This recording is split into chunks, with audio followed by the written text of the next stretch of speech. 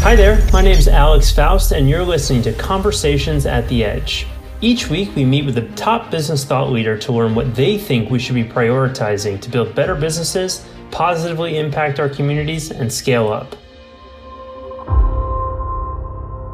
Good morning, good afternoon, good night, depending what part of the world you are joining us from. My name is Alex Faust, your host of Conversations at the Edge, and I'm very excited to be joined today by Tom Searcy, who's back for another episode of Conversations at the Edge. And if you're not familiar with Tom, he's a nationally recognized speaker, author, and the foremost expert in large account sales. So I'm really excited to dig into that with Tom today and talk about selling, closing deals faster with more confidence. So Tom, welcome to Conversations at the Edge. And where are you calling in from today? Indianapolis. Alex, good to see you again. So I'd love to start off with what you're seeing in the environment today. Is sales all that different than it was, say, 2 or 3 years ago? Obviously, we have the rise of AI. The markets are shifting. So I'm curious kind of what you're seeing and how you're seeing sales differ or not in the market today. Okay, so what's changed in the last 2 to 3 years? I mean, I could go through an enormous list, but I'm going to talk about a couple ones that I didn't see coming. The first one was communications.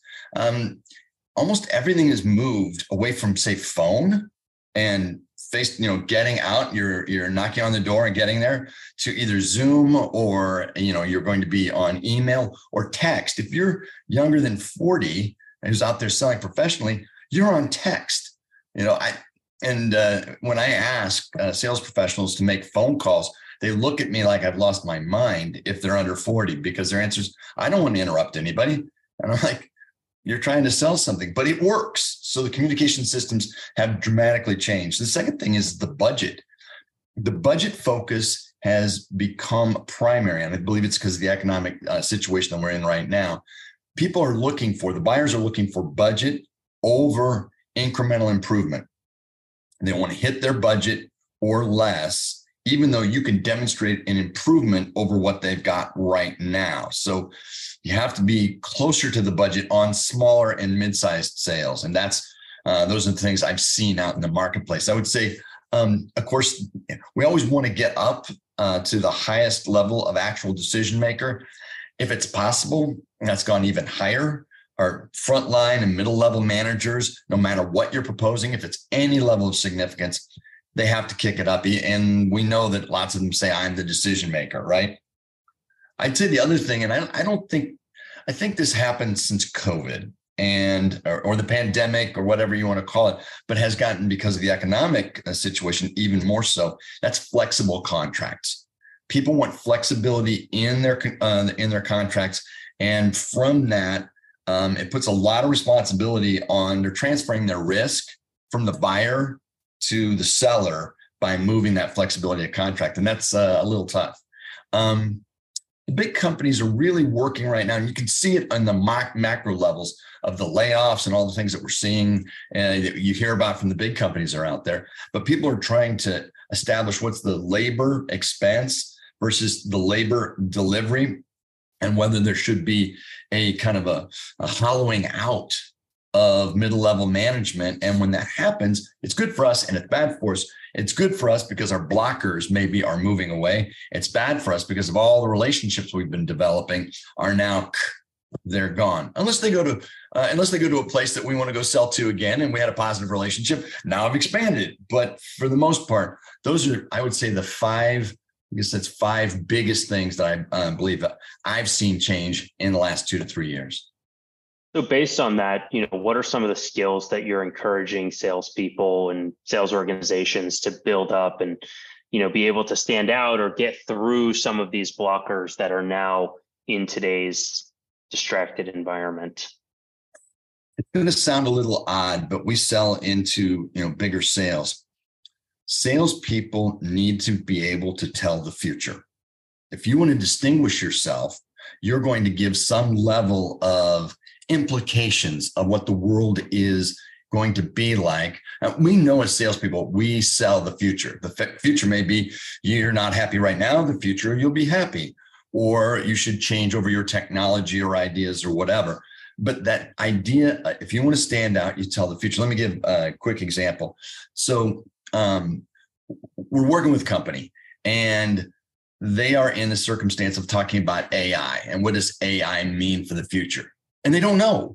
I mean, nobody knows. But what they did was they said, I can give a white paper and then a presentation to each of my prospects or customers that says, here's the way to measure how AI is performing in your company, regardless of platform. How's it increasing efficiency, effectiveness, accuracy, onboarding speeds, and the amount of training that you're going to need. And they just simply listed out and created, I shouldn't say listed out, created a way to present that. And then they said, going forward, these are the thresholds of investment to return that you should be considering. That document foretold a future of measurement, not of which way AI was going to go. It worked very, very well because they were able to enter into a place where they could tell the future and differentiate themselves from everybody else. In some of the talks you've given and some of your recent work, you're talking about a concept called speed of confidence and how that plays a big role in the speed in which you can actually close business. So I'd love to talk a little bit about what speed of confidence actually means and, how you're seeing that play a role in closing big deals. Well, think of it this way. So speed of confidence is the idea that inside of an organization, they are making a good decision. Now, the way that a lot of people do this is they say, well, we're going to manage your risk by just doing a pilot. And then for the performance of the pilot, then if we do well, we'll forecast a better future. Well, the challenge with that is that you didn't sell the confidence of the product. You simply said, let's go ahead and take a risk and see if it works. For you to establish the speed to confidence, you have to sell past the pilot.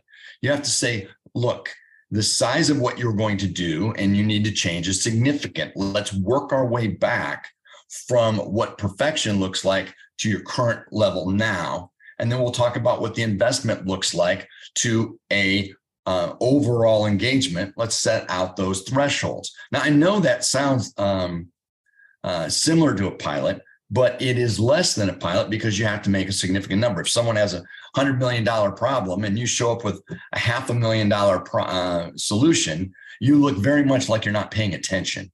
You don't look like an inexpensive decision. They have a $100 million problem. If you want to increase the confidence, you have to be able to demonstrate the straight line from what you're going to do all the way through the end result, not just the pilot, let's see how it works. So once they see that, they have it's reasonable for them to say, we want to step off. If we're not getting results, we want to step off. The answer is fine, but we have to have a sustained growing relationship from a significant level, committed at the end, and step off points along the way.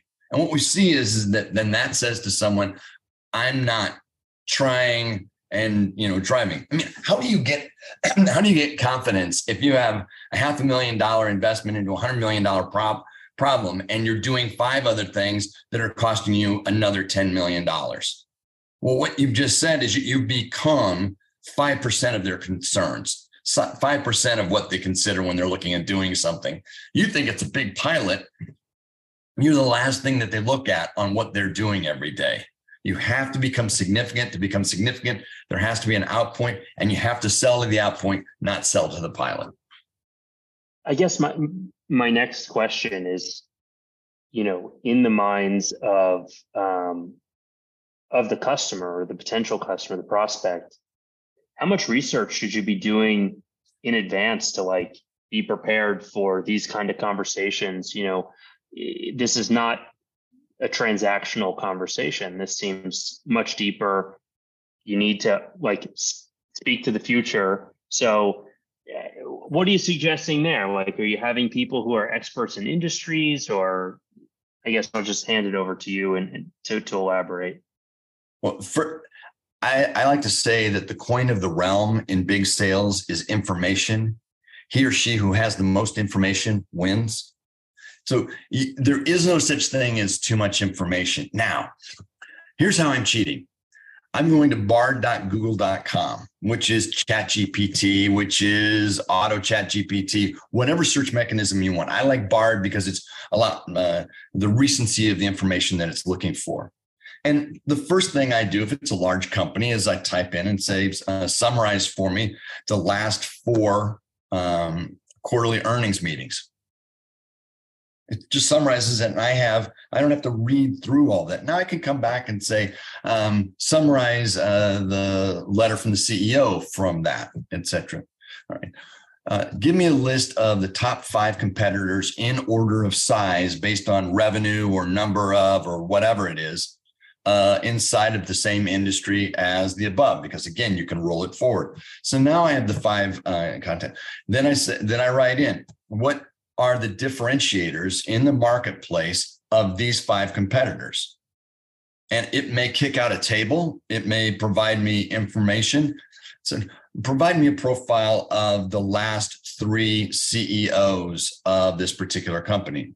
You don't have to have a publicly traded company if they are already out in the public information, and so on. Inside of an hour, I can have a profile of the industry that they're playing in. I can talk about what regulations are anticipated, what technologies are changing, what competitors they have, who's involved in all of that. I can have a brief that is unbelievably impactful. So before, this isn't anybody's surprise, huge amount of time and energy was spent on research and analytics, analysis, and all the rest of that stuff through research resources inside of your company or outside or yourself that never got the level of completeness that working through something like these tools that we're talking about right now. And that's what they are. They're tools. I know that everyone is who's ever seen the Terminator is expecting that Skynet is going to kill everybody. But at least for now on AI, it's a huge tool for salespeople.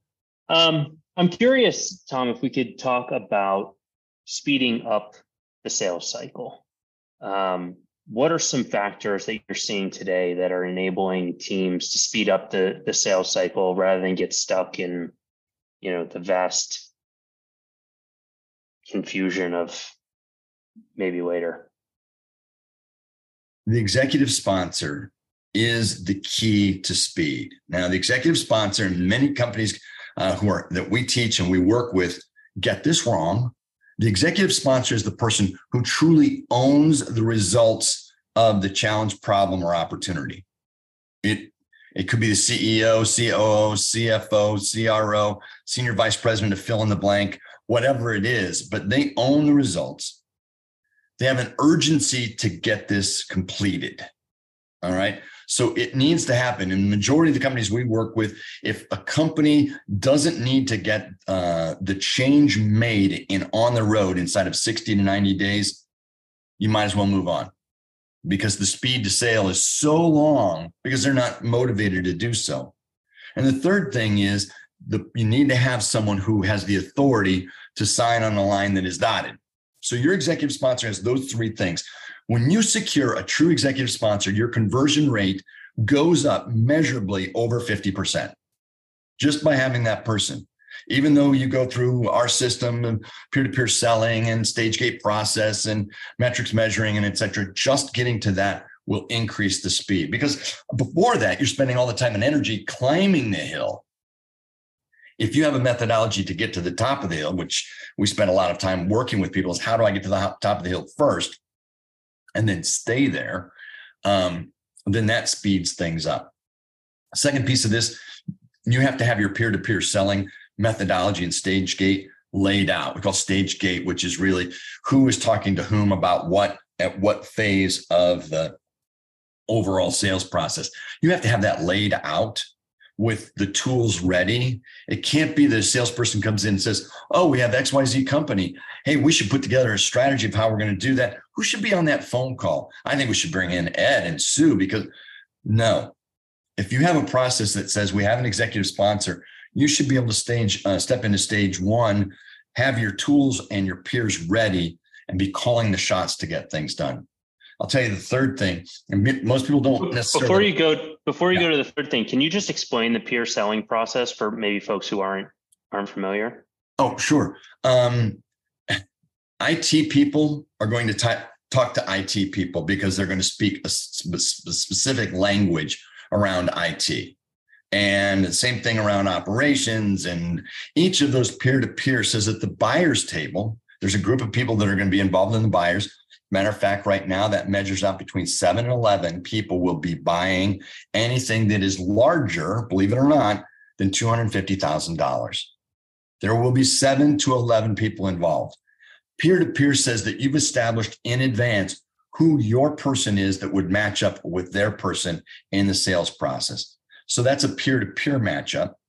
Along those stages, there are specific pieces of information that on our side, we need to have from that peer. So the IT person needs to be able to ask 4 or 5 questions from his or her peer on the other side and get that information back, and needs to present 3 or 4 or 5 pieces of information.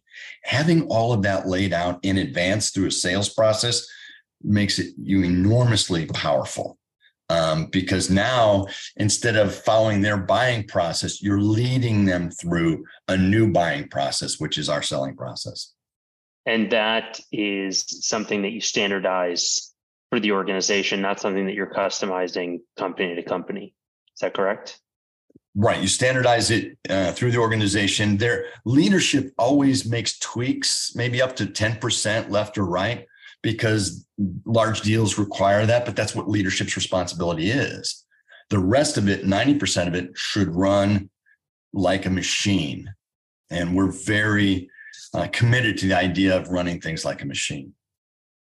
Thank you. So back to number 3. Sorry for cutting you off. This is the one that people, if you want to speed up the sales process, bring the money people to the conversation early.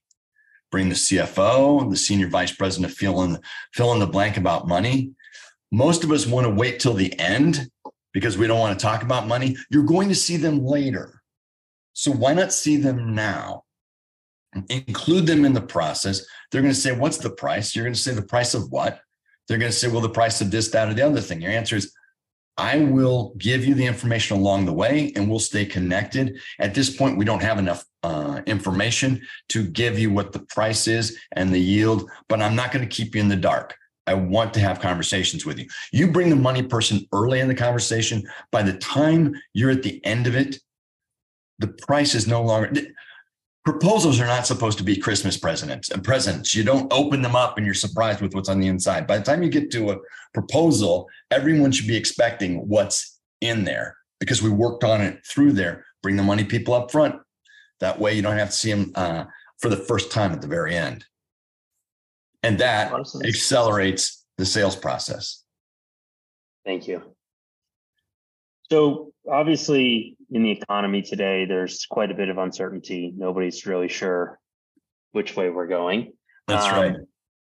I'm curious what you're teaching, your clients, sales teams to do differently to not get sucked into, prospects fear or the uncertainty. We're not sure which way the market's going to go. And so we're not ready to make a decision right now.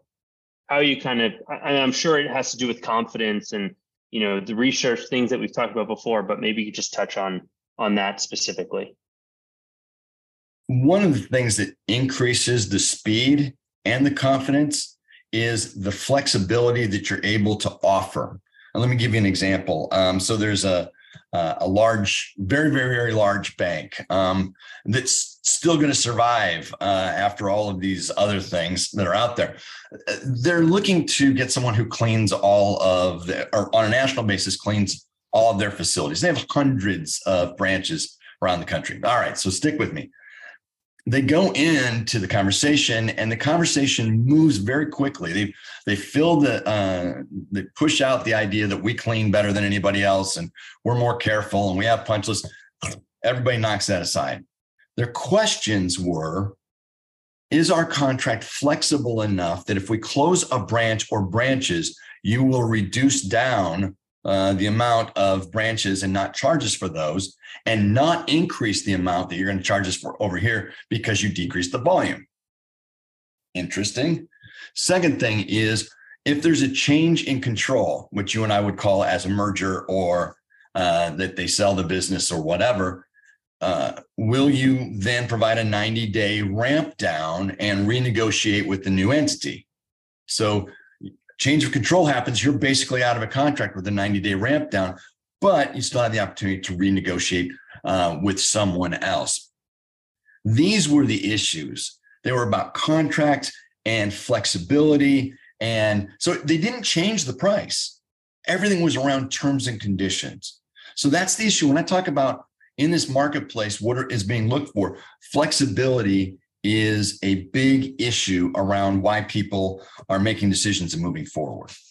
How do you avoid getting, taken to the house on terms and conditions rather than price? How do you protect, your business and your operations, in these kinds of terms and conditions and negotiations?